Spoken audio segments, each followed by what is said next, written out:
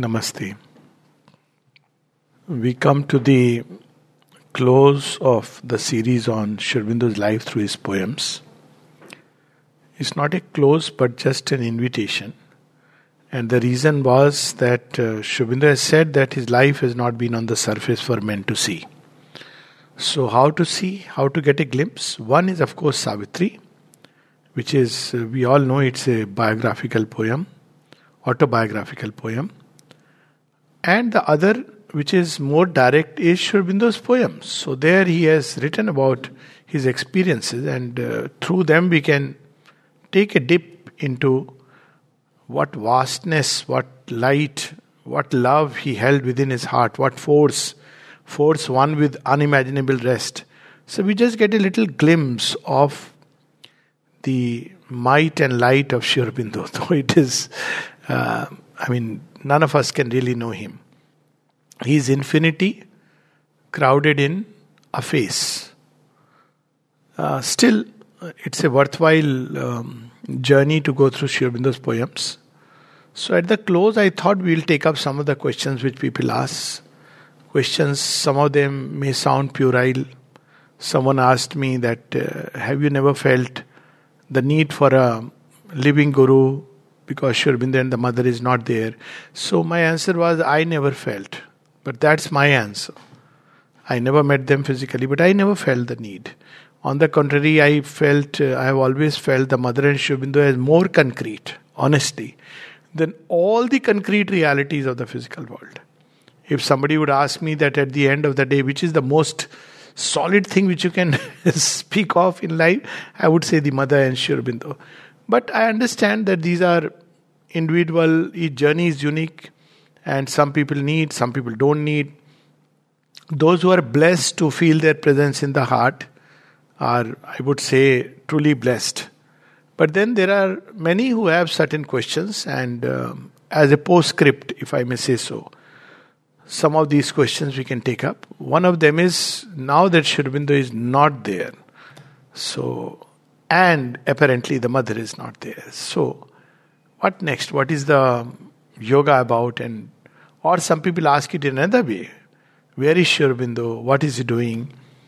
So, the answers are very simple and direct. Anybody who is conversant with even the ABC of spiritual literature and spiritual life know that the masters never die, because if they were subject to death, that means they are subject to ignorance. They are free. By that very nature it means, by that very term it means that they are free to come or free to depart. If they were subject to death in the way we understand, then they would not be masters. So even normal masters, Sri Aurobindo is way far beyond. They are not subject to death. Yes, the body goes through certain conditions. They may choose to withdraw. They may choose to linger in the body. They may choose to continue the body free of diseases, but in certain special states, as Brahmanand could do. Or they may choose to take upon the body a million problems of the world. Like Sri Aurobindo spoke about Sri Ramakrishna Paramhans when he was asked that how come he left his body at 58 of throat cancer. Can't imagine the apparatus through which a wonderful book like Sri Ramakrishna Kathamrit flowed. It's a remarkable book. He had throat cancer, and Sri Aurobindo explains it very beautifully. He says, didn't he say that he took upon himself the problems of his disciples?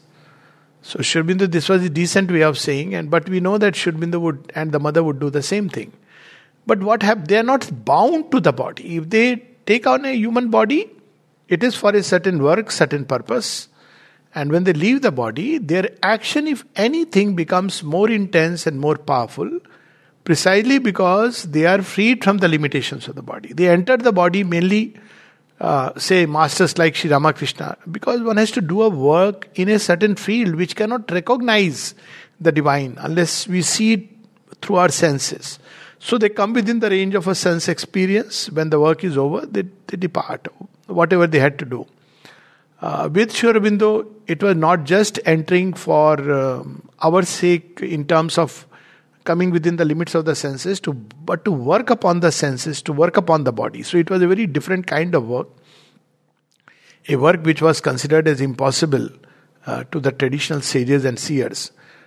Yet at the same time, after 1950, Sri Aurobindo, like any other master, to put it this way, he is free. He can be wherever he wants to be. He could be in several places at the same time. He could continue to be in close contact with the earth for centuries if he wants to be.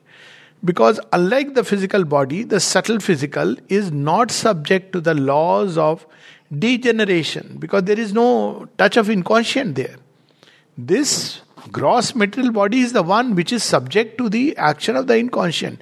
It is the field it is the field of the dark hostile forces, because this gross body has been formed by a meeting of the divine consciousness, which takes its plunge, involutes, comes to subtle physical. Still it retains something of its glory, but the moment it takes the next step, it comes out like somebody has taken a dip into the coal tar or into the mud and mire, and the same body assumes a very different character because of the mixing of the inconscient and the subtle physical. So this is what this gross body is.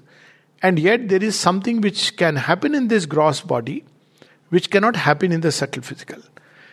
And that something is that when it comes out completely colored or touched by the inconscient. Now what is the inconscient? Inconscient contains within itself all the seeds of the superconscient.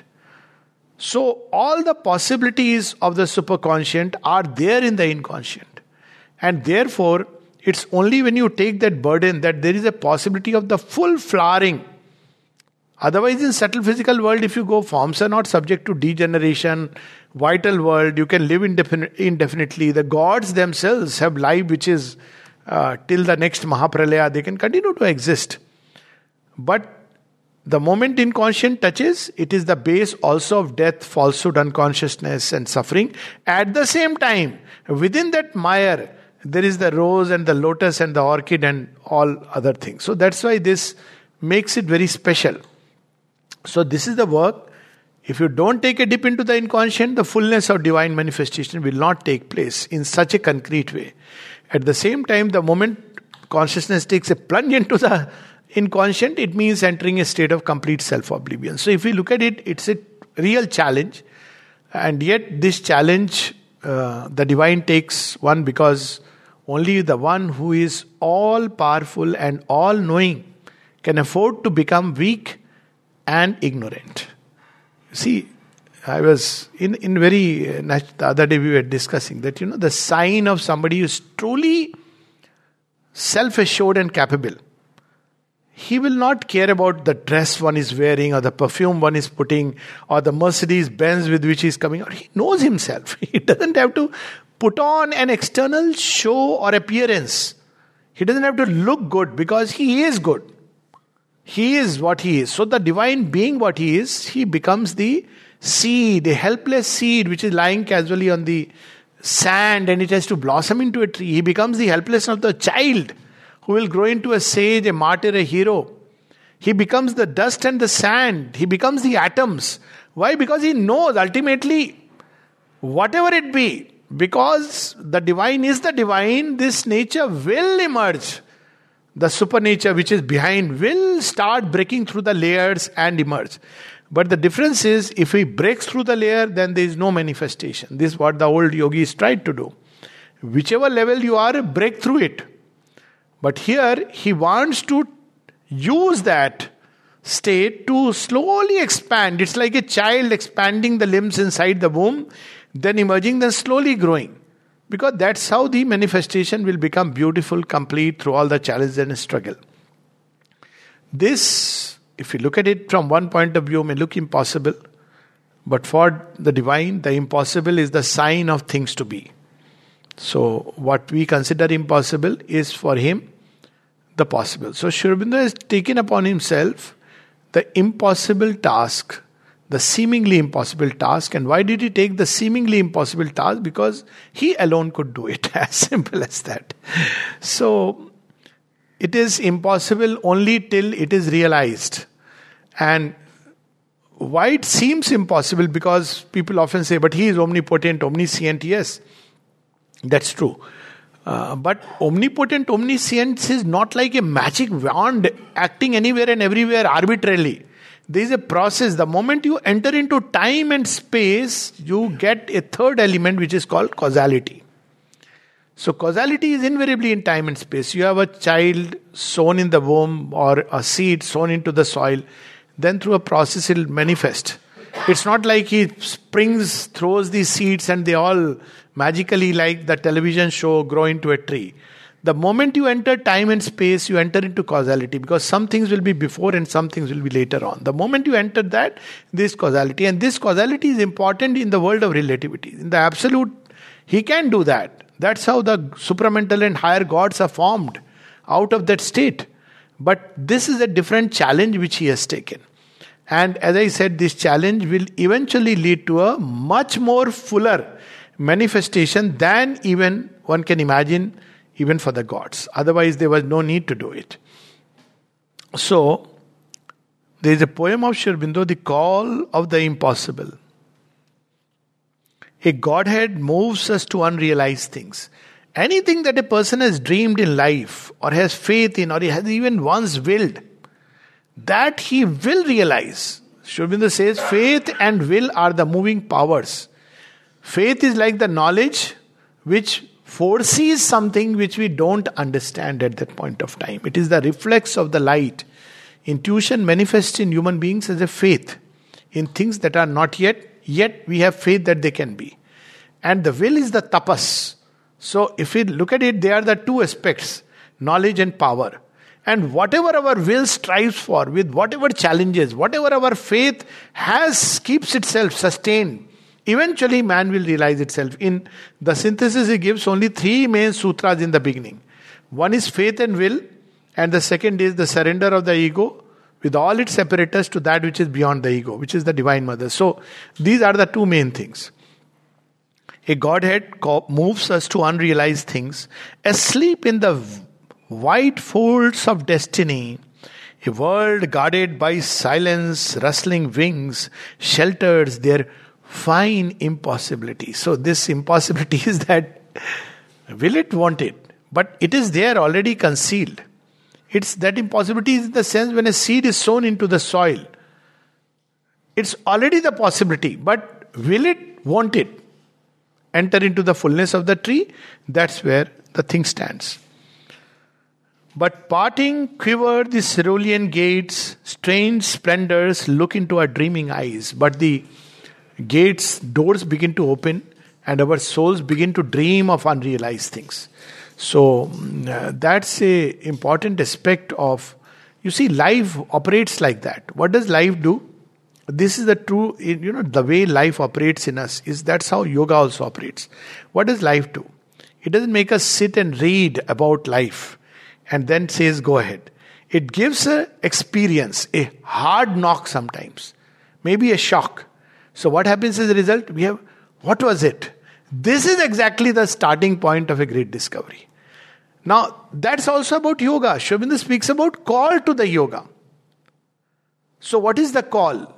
For whatever reason, if the call has come that you are seeking something which the whole world may think it's madness, but because there is a seeking, that means it will be realized. That's the beauty of it. So life does it in this way. It gives an experience and then we automatically ask, what was it that hit me? Of course, the next level can be, how can I master it? How can I prevent it? Human beings go through a lot of processes. So there is a logic behind it. It's not that life is... because when we have the quest, then we deserve the nectar of immortality. So the quest is awakened through faith and will in man. We bear proud deities and magnificent fates. Faces and hands come near from paradise. Where are the gods to be found? Through the doors of the psychic. Sri Aurobindo says one of the conditions is to enter the world of the gods for the supramental. So the disciple asks, but how? How to enter? He says that's too difficult for... There are conditions. It just says conditions applies. No, but still, you must tell us. He says, well, if you have egocentricity, you can't think about coming to gods. So you have to be freed of ego. Why? Because gods are cosmic impersonal powers. They may give us little things because our egocentricity demands that. But if we want to be a partner of the gods, then we have to be ready for the cosmic labor. Why do gods work? Not because they want something for themselves. They work because they are moved by an inner impulsion to act. So when we to get rid of all this egocentricity, how will I benefit, the selfish aims, then the gods become our friends. Otherwise, they can be very exacting. I heard stories about Indra. Till we are ready to really go beyond, when we have become completely freed from the ego, then they say, okay, fine. The second thing Sri Aurobindo says is, if you find the psychic being, that's where when Savitri's description is there, that as she goes near the soul, whom does she find? She discovers she is Brahma and the creative word, she is Shiva and the Shakti, she discovers she is Radha and Krishna. All these beings are like in a miniature way residing within our soul. So there are two ways of contacting the plane of the gods, who are looking at us, hands that reach out from paradise. They want to help us out. But we unfortunately use that hand only for, lovely hand. Okay, can you make sure my child will get through the degree? So you say, okay, fine. It's very easy for gods. Sometimes they won't when they love you. They say, this fellow is asking for foolish things. I have come to give him something else. As long as he is entangled, he is not going to grow. So sometimes they even take away. So we say, cruel God doesn't exist. But he knows his job very well. So sometimes they will take away what you are really cherishing, you asked. And he takes away. Why? Because heaven's wiser love rejects the mortal's prayer. What shines above, this is the basis of Sri Aurobindo's yoga. What shines above it? So if it's only shining above, then we don't know. We have to keep calling. People talk about supramental being there and bringing down. Supramental is also hidden in the depths of inconscience. That's why it can emerge. So what does the supramental coming from above does? It awakens and opens the door for it to emerge. That's what is required. What shines above waits darkling here in us. Here he gives us the sutra of transformation. All our shadow play, all that we call as knowledge, idealism, love, joy, it's a shadow play.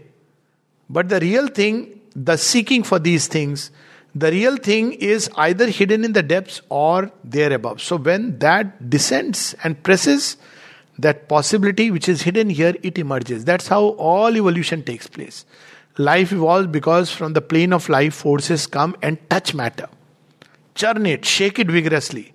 And suddenly we see life emerging. Then the forces from the mind world, they start coming and landing on the globe and stir the mind of the monkey. And the monkey mind changes into an illumined mind. Ramayana is a story of that.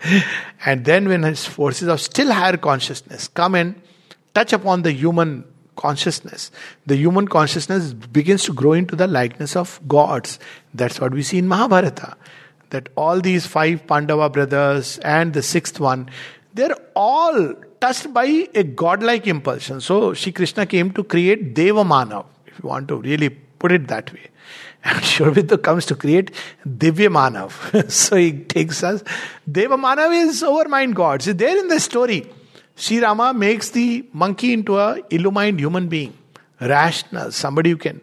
Monkey man. And Lord Krishna takes this illumined man to next level, be a godlike man. If you look at the Pandavas, they are all with a godlike impulsion.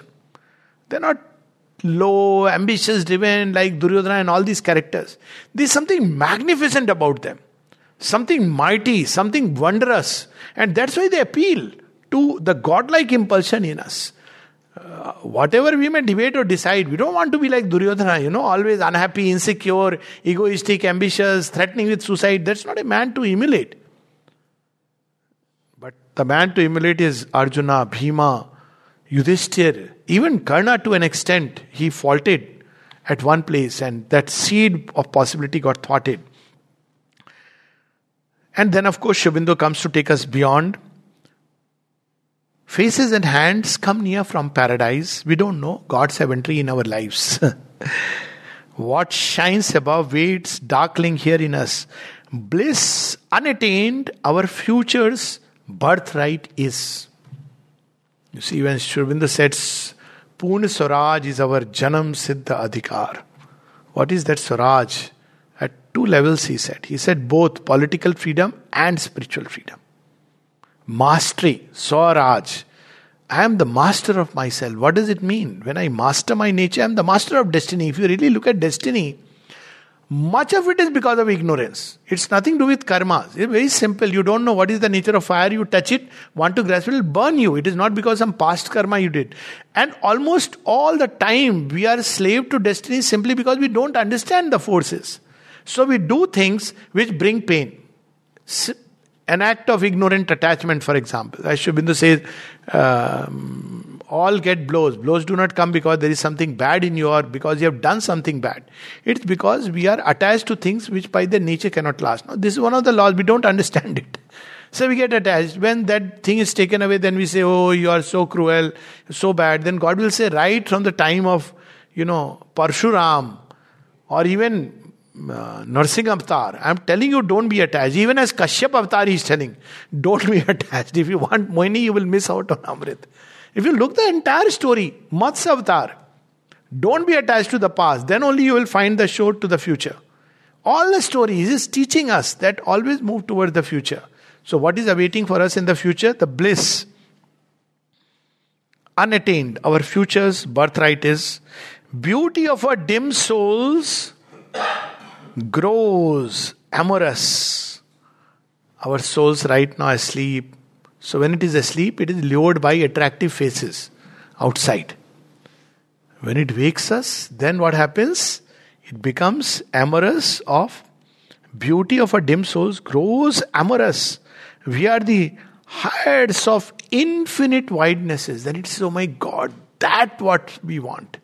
Widenesses, amorous. We fall in love with God.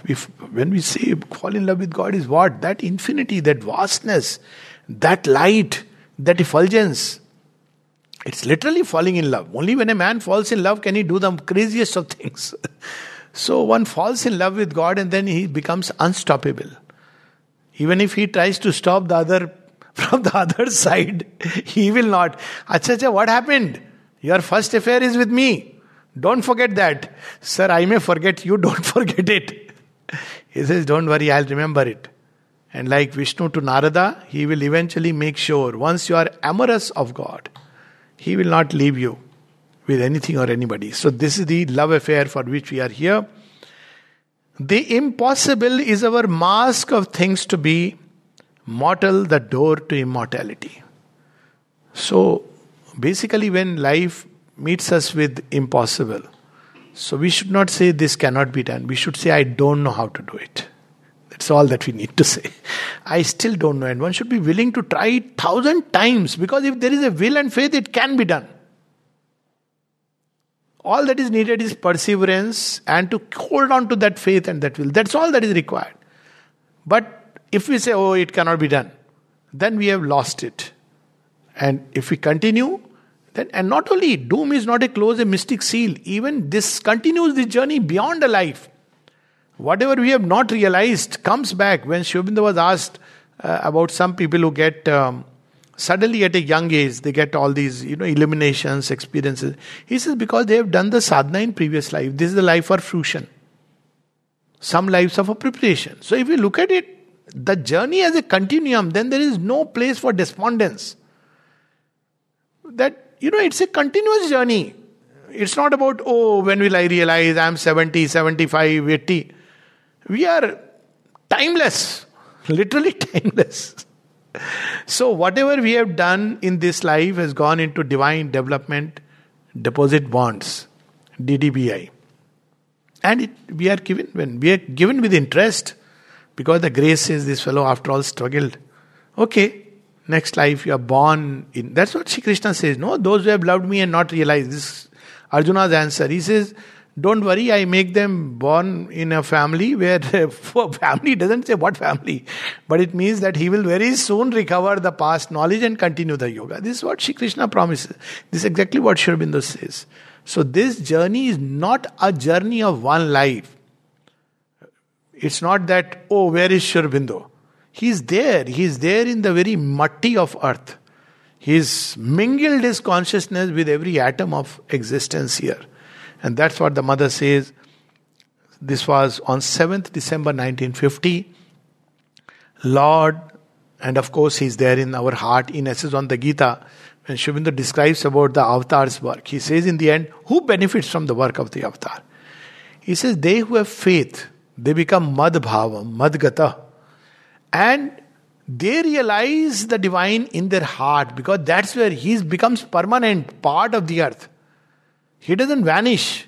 He's anyways free. So it's not like, oh, after that. This is a very crass ignorance that after death everything vanishes. To start with, nothing really vanishes. Even a developed soul can linger in the atmosphere. After all, Swami Vivekananda is one of the Angiras rishis who was called down from the higher worlds. What about Amrita? When he leaves the body, he tells the mother, Mother, I fuse with you, but I want to keep my vital free, because so that I can help people. How is he helping people? Suddenly a little twinkle here, a little touch there, and suddenly your heart feels that sweetness and warmth of love for the divine. That's how he does it. So these are beings who are not subject to the laws of death and life the way we understand. So this is only one aspect. There are many things Sri Aurobindo has done. Subsequently, the supramental manifestation took place. The Superman consciousness came. The mind of light, which immediately he left upon earth as an endowment. This mind of light itself is like a wildfire which is contaminating the earth. And because of which now the human mind will be freed from ignorance. It has become endowment of the earth. He left it with the mother. That's what the mother said, that the moment he withdrew from the body, the mind of light, he passed on completely into me. Why? Because he doesn't need it. It was for earth that he had gathered. Sri Aurobindo is beyond all this. But he gave it to her. It means, he said, see, this has already been done. So you take it, give it to those who you think are ready. And in any case, after the supramental manifestation, this is what will generalize. So we will see that people ask the mother questions about mind of light. And she explains, a mind which is freed fundamentally from the ignorance. So to start with, he left upon earth the mind of light. Then the mother carried on the work, the supramental manifestation. Then of course in 62 something still greater. We have talked about all this, so I am not touching upon that. And because I want to keep the focus on the poems. And then 69 the Superman consciousness, 72 the new body. What more we want actually. So Sri Aurobindo, when people were wanting to give the, what shall I say, the samadhi. I don't like the word burial and all this. I don't know, why people use it. I'm very sensitive to these words. To take the body and in the casket and place it in the samadhi, then the erstwhile disciples, intelligent disciples, logical disciples, human disciples had to give a message. So Sri Aurobindo had left his body. His mortal remains will be interred into the samadhi at such and such. The mother, they went to mother, thankfully struck it off. There is nothing mortal about Sri Aurobindo. Every cell of his was ablaze with the immortal flame. Some people will say, but where is the evidence? Long before, 1950, what was Sri Aurobindo experiencing? Several places he has mentioned, but I am just taking one of the poem. The poem is The Descent. All my cells thrill swept by a surge of splendor. Actually, in records of yoga, he is described in great detail. Not only the supramental, the ananda descending right into the physical body, into the cells. All my cells thrill swept by a surge of splendor. Soul and body stir with a mighty rapture. Light and still more light, like an ocean billows over me, round me. So he's experiencing that tremendous splendor entering into the very cells. What happens to the body? At one place, Sri Aurobindo says what is achieved with great pain, struggle, say Hatha Yoga, Raj Yoga, but you can do the same thing through the spiritual method. So what is the spiritual method? This is the spiritual method. So normally what happens in asana? You have a method, you sit and you try. With great practice, you learn how not to be fidgety. After that, when you go to Raj Yoga, you say, this is not important really. Then you say, oh my God, after all this. So what is that other method? Rigid, stone-like, fixed like a hill or statue, vast my body feels and bears the world's weight. Vishwarup. You see him as that vastness pervading the space, occupying the space as a form. It's not just that a diffuse vastness. This I can vouchsafe from even my own experience of Sri Aurobindo. Vastness which is form, vastness with a form. The mother speaks about her own body which has become so vast, and she says, where is the ashram? She says, here is the ashram located somewhere on the side of the womb. She speaks of it. But she says it's a special formation. All the gods and all are here, there, everywhere. But this is a special formation. She cares for it. Almost like a womb. So, this is his experience. Dire the large descent of the Godhead enters limbs that are mortal. Into the mortal limbs, the immortal, the eternal, the infinite. He is entering into his limbs that are mortal. So Sri Aurobindo could make his body heavy or light at will. It is surprising. When they were trying to lift the body, they suddenly realized it's heavy, but he could be very light. Limbs that are mortal. And the mother says, speaks about it. Thus, even Sri Aurobindo said, the supramental is dense, stronger and harder than a diamond, but soft like cotton. It is both these qualities together. Voiceless, thronged, infinity crowds upon me, presses down a glory of power eternal. Mind and heart grow one with the cosmic wideness. Stilled are earth's murmurs. This is the way in this yoga, to achieve what is otherwise achieved through very long processes in Raj Yoga. But of course, goes much further. In Raj Yoga, you reach that state of stillness to go further from the mind. There is no question of the physical body transformation, all this not there. Here, it will automatically happen when there is a descent. And people do experience it. That you very naturally, you begin to feel that state of inner stillness. You want to sit in that quietude. Coming out is a pain. Swiftly, pain is not the right word, but you don't want to come out of it. Swiftly crossing the golden spaces. Supramental spaces. What happens? Knowledge leaps, a torrent of rapid lightnings. The intuitive flashes.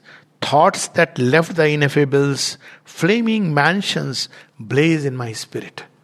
Thoughts that left the infinites, blazing mansions flame in my spirit. What wonderful lines these are. So what happens to the heart? Slow, the heart beats rhythm like a giant hammers. Each of it. But this heart can react in strange ways. If the heart is not prepared, it can really respond with a lot of palpitations. This Dilip Kumar Rai would experience it. Though he is a bhakta, he had a lot of resistance in the head. So once he says that, Mother, I want to give me some concrete experience. He said, okay. On this day at this time. So he says he's waiting, and he's there in his room waiting for the experience, ticking, looking at the watch. And then suddenly he starts feeling heavy palpitation. He just cannot, he becomes nervous, he is sweating. And he's afraid and he doesn't want all this, and it vanishes. So he says, Mother, but you told you will give an experience. He says, yes, you couldn't bear anything. So your body reacted like this. So that's why the need of a strong and solid and supple body both. Which is what probably humanity is going through on a large scale. Because otherwise how will the manifestation takes place? So he says, I came. Little force I would pour and your heart reacted like this. Everything started reacting. Slow the heart beats rhythm like a giant hammers. Missioned voices drive to me from God's doorway. Words that live not, save upon nature's summits, ecstasies, chariots. So that is something very beautiful about Sri Aurobindo's words. The sign that we are truly understanding is that when we read him, you get joy. And it's because of Sri Aurobindo's words, mind you, it's just nothing else. Sometimes people have, at least they have told me, hey, when you read it, there is such a joy. It's nothing to do with me. Their joy is there. Just read it. Read it. Don't try this. What does it mean? What chariot? What is the flaming chariot coming? You are making imagination into nothing. We start thinking that there is Daruk bringing the chariot. Just reading these lines can awaken a state of rapture inside for no reason. And things are best when they are not for any reason, as we understand. Mother says only experiences that happen naturally, spontaneously, have a value. Trying to have an experience. All the world is changed to a single oneness. That's the supramental experience. That oneness. Souls, undying, infinite forces, meeting, join in God dance, weaving a seamless nature. Right now it looks like knotted. This knotted breaks joins. But there is right behind this knotted nature, a wave-like nature. See, that's what modern physics tells us. That you can look at it like particles, or you can look at it like waves. And the mother speaks about it in Agenda. About her body which experience like a wave-like motion. You see, when this force descends, sometimes your body gets into a rhythm. Even your walking, your gestures, postures, everything can become rhythmic. There are states in which, the force itself does it. It brings the right, not just the attitude in the body, but the right movement, the right gesture, the right posture.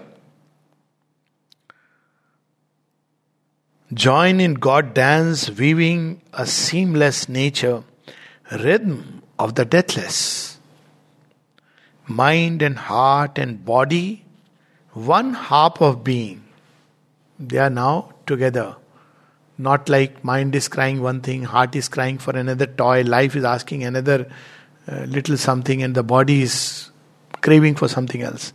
Mind and heart and body, one harp of being, cry that anthem, finding the notes eternal, light and might and bliss and immortal wisdom, clasping forever. So Sri Aurobindo very much experienced all these things, and yet if he left it, it was for us. So this is what is called as the great sacrifice. The mother said he renounced the realization in his own body. He just imagine he could have just gone ahead. But the gap between him and the earth would have been so much that we may have deified him, but we would have never tried to even become like him. So he instead chose the other way. He entered into the denseness of the earth, let his body be there so that these cells which are immortal, they will continue to radiate and emit that divine radiation into the earth atmosphere. That is the reason why at Samadhi we feel so special. We just need a little sensitivity, that's all, little opening. Hardly there are people who cannot feel at the Samadhi. There are people who came with a completely skeptic and their head was glued to the Samadhi. Why? Because it is the hub where the supramental forces are radiating from his cells. He has sacrificed because of this reason.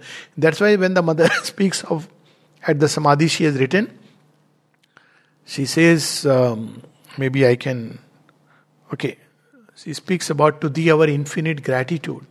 O thou who has been the material envelope of our master. So she's speaking about the body, which has struggled, suffered, endured, prepared, achieved all for us. Everything he had achieved. And yet he sacrificed all for us. And that's why she says, never for a moment may we forget all we owe to thee. So this is the gratitude we must carry. Because Sri Aurobindo, it would have been very easy for him to just, continue with his own physical transformation. But that would have meant he would have been transformed. Let me read this. To thee who hast been the material envelope of a master, to thee our infinite gratitude. Before thee, who hast done so much for us. It's about just the envelope. Okay? It starts with the metal envelope. We must not forget. Sri Aurobindo is everywhere. Yes, at the Samadhi much more, because the very body draws. It can hold his concrete supramental presence. He is not bound by that. We should not forget this prayer is about the material envelope of the Master. Just about the body. Before thee, who has done so much for us, who has worked, struggled, suffered, hoped, endured so much. It's a conscious body. We can't imagine. The body is doing the yoga. Suffering, hoping, enduring, aspiring. Yes. His very body's cells were lit up with that flame. Before thee, who hast willed all, attempted all, prepared, achieved all for us. Achieved. That's how his body continues to become that radiating nucleus. Before thee, we bow down and implore that we may never forget, even for a moment, all we owe to thee. He had achieved all, prepared all. Sri Aurobindo speaks in this poem, Transformation.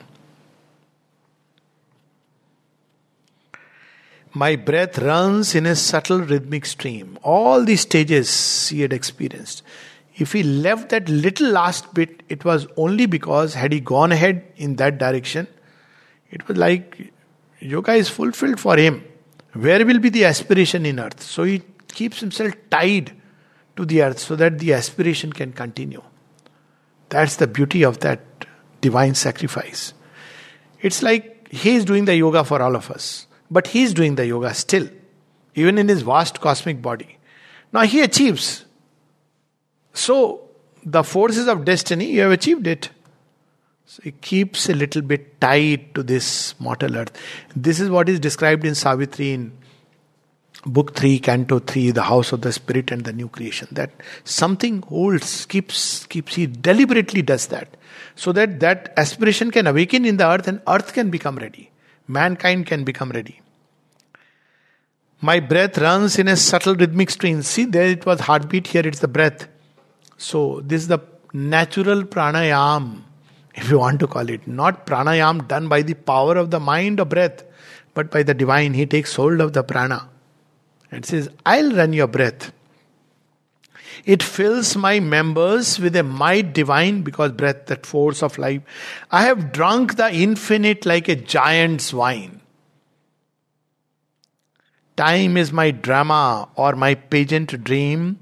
Now are my illumined cells, joy's flaming scheme. Again he speaks about cells. They become the joy's flaming scheme. See, that's really the effect of the samadhi. This is something which thousands of people experience. That's why people come from far away. They are not fools that they come here only out of some sentimental devotion or something. They experience, they know that what you can get a few minutes contact at the samadhi. See, I can share this story about, we are talking about, Hasmukh Bhai the other day, when, he had come to India and he had just a day or something, and he wanted to come to Pondicherry, but time was so short, he could come only for a couple of hours. So he spoke to Usha Ben and told her that, I am thinking, should I come? Or, he wanted to come. She said, even if you can come for a few minutes, it's worth it. Just a few minutes spent at the samadhi, that's it. Why? Because the cells, they become abode of the flaming joy of God. And that's why people go in a state of depression, rote hue aate hain sab, haste hue jate hain sab. Ye hota hai na, this is so true. You go in a state of, life is so, this, that. You go put your head, when you put your head, it is like, when you get up, you say, why am I depressed? I am not supposed. You want to call back that depression, but you just can't because you are happy. You can't help it. What is the magic? That magic is the self's flaming joy. So people often ask, why are you here? I say, see, it's not about, people think institution, this, that. I said, this is not about institution, organization. It's about the samadhi of Sri Aurobindo and the mother. Even if nothing else is there, that's enough reason for coming and living here for good. At least for me, that's the reason. Nothing else. All else is there. It's there as part of, it's part of the life. But this is the reason for which one comes here. Why? Because now are my illumined cells, joy's flaming scheme, and changed my thrilled and branching nerves to fine channels of rapture, opal and hyaline. So even the nerves, branching nerves, they are all become channels. And it is this, deathless supramental force. It's not going to, it will not let these things ever die. So what did we see on the body? It's the surface of the body. There are certain elements. But inside the nerves, the cells, what is happening in them? For the influx of the unknown and the supreme. So he deliberately let that part, he could have superimposed. That's what he was, 5 days, what happened? That could have continued and just penetrated, and suddenly you would have found the body has vanished into a supramental creation. But he didn't want it like that for us. I am no more a vassal of the flesh. So to say that, Sri Aurobindo left the body where will he go? He is everywhere. He is in us. He is, as I said, permanently on the earth. I am no more a vassal of the flesh, a slave to nature and a laden rule. I am caught no more in the senses' narrow mesh. My soul, unhorizoned, widens to measureless sight. My body is God's happy living tool. My spirit a vast sun of deathless light. So these were the experiences that Sri Aurobindo was undergoing. Many more, I'm feeling torn between should I take one more session. But divine sense, divine hearing, divine sight, even the very senses. Not only was he not caught in the mesh of the senses had undergone a transmutation. All this he had experienced. The senses undergoing a transmutation. The senses had completely changed. The sight had changed. The hearing had changed. Where in all voices he was hearing the divine voice. Not the way our little human mind, that means whatever people spoke, he heard the flute. No. The mother describes it at great length. She said, when people come to speak to me, it's not the words. It's those vibrations. So she knows from where that word is coming. From that she knows the truth. That's why you'll see sometimes in conversation, she'll say, I didn't hear. What did you speak? What did you speak? And sometimes you'll see an answer which is very different from what has been spoken. And the mother explained this. See, some people come, they don't have clarity in the head. There's so much confusion. So this was her way of bringing that to the forefront. Because she could see that the person is not clear about what the person is asking. So unless there is that clarity in the question, there will be no clarity in the answer. And sometimes the person is asking one thing, but there is something else behind. So she could hear the truth which was behind. She could see the truth which was behind. And as Sri Aurobindo says, my senses, they taste the fruits of paradise. And whatever, he takes. So this was and that's why he could draw hardly. Mother and Sri Aurobindo would hardly eat. Sri Aurobindo's first meal, I can't imagine. He never made big bones about it that I am ascetic, doing fast and so many days. The ascetic fast is easier. Because you have fixed for yourself, after 2 days you have trained your mind, I am not going to eat. But far more difficult, leads infinite plasticity, I may say.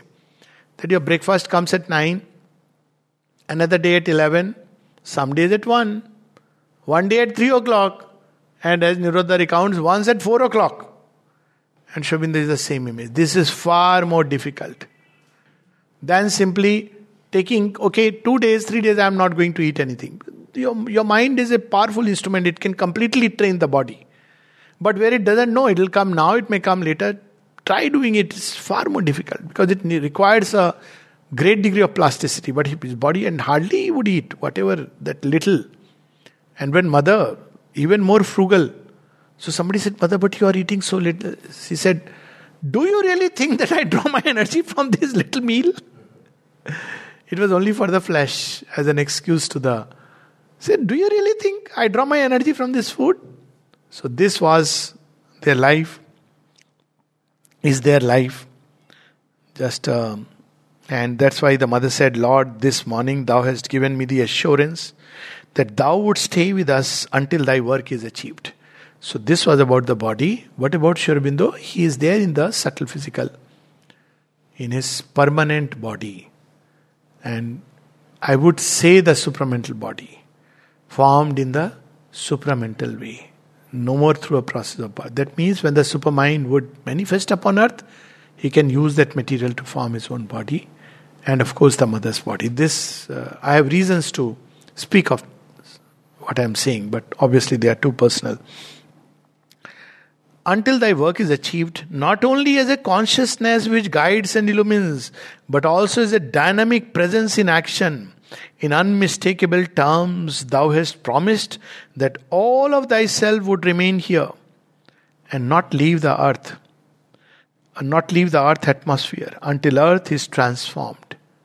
Grant that we may be worthy of this marvelous presence, and that henceforth everything in us be concentrated on the one will to be more and more perfectly consecrated to the fulfillment of thy sublime work. So instead of wasting time thinking, where is he there, is he not there? I mean, where is the supermind located? There was a most, I would say, I'm sorry to say, but a foolish book, Locating Sri Aurobindo, Situating Sri Aurobindo. Matlab, I am God who can situate, where are the masters? Presumptuous folly, series of essays by people. Where is Sri Aurobindo located? Okay, he is there on the fourth mandala.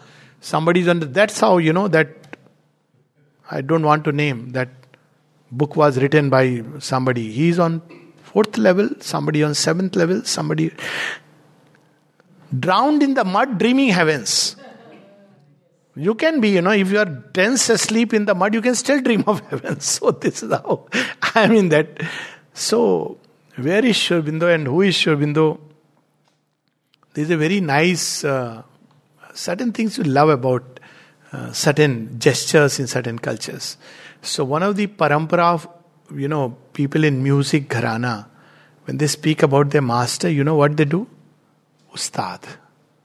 Means I am taking their name, forgive me. That Bama Kheba telling people, you are taking his name with your tongue, which is full of vishta. You dare to take his name. The Lord is magnanimous that he allows us. But frankly, just to take his name through this tongue, do we really deserve?